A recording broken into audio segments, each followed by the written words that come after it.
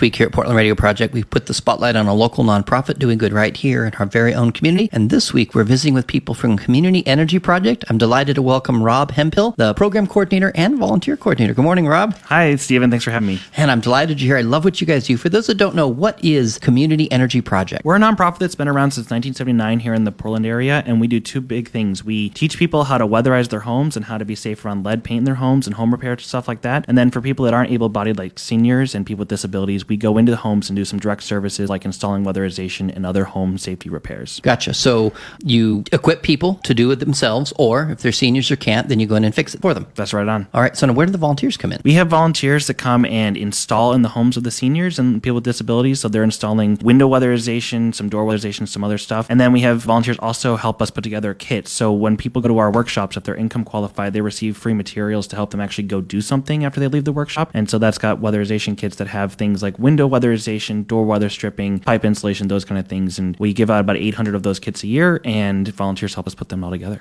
Gotcha. So if I'm not into like fixing things, I can still go put the kits together. Yeah, we'll teach you. We'll help you. Anyone who wants to be involved will find a way for you to be involved. So if I am into repairs and I'm really good at that and I'm a handyman background and I've got a toolkit, I know how to use it, I can actually go use your stuff and do repairs, helping seniors. Yeah, that's correct. Yep. And we have programs like the safety repairs. We're helping fix railings and fixing loose steps and those kind of things, putting in grab bars, making sure people have accessibility in the bathrooms, those kind of things. So yeah, if you want to get involved, we'll find a way to put you to work. So if I'm not experienced with repairs, but I'm semi-competent and I have a heart for seniors, can you equip me to go do repairs as well? Yeah, I mean, because we're about a community education, we make sure that anyone who comes to our workshops is able to go back and install the stuff. And so whether you've ever looked at your water heater and thought about how to turn down the water heater, we're going to make it demystify that process and really make it so you can empower yourself in your home to do something that will save you money, save you energy, conserve some resources. I love it. And weatherization, basically, cold air blows in the winter and you find ways to stop it. That's right. I mean, now that's really simple, but that's primarily weatherization, right? Yep. We're not able to do insulation, those kind of things that are much bigger outlays. We're talking about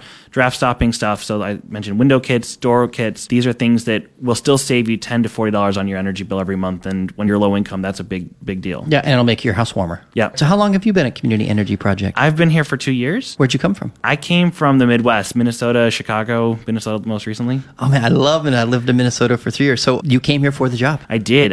I really liked the idea of combining environmental action with low income and communities of color. Too often those groups are left out of those kind of conversations. And this is a way for people to be really involved in that and to be able to make a change in their community. It's a myth that low income people don't care about climate change, and we're finding a way to connect them to that. So you've been in Portland 2 years. You like it? You're okay with it? I love it here. What do you like? I mean, the mountains, the biking culture, the beer, the food, you name it. Everything is great. And I don't ever want to leave. Well, thank you so much for all you do at Community Energy Project. I'm delighted we're able to focus on them this week here at Portland Radio Project, and wish you all the best for what you do. Thanks for having us. Cheers.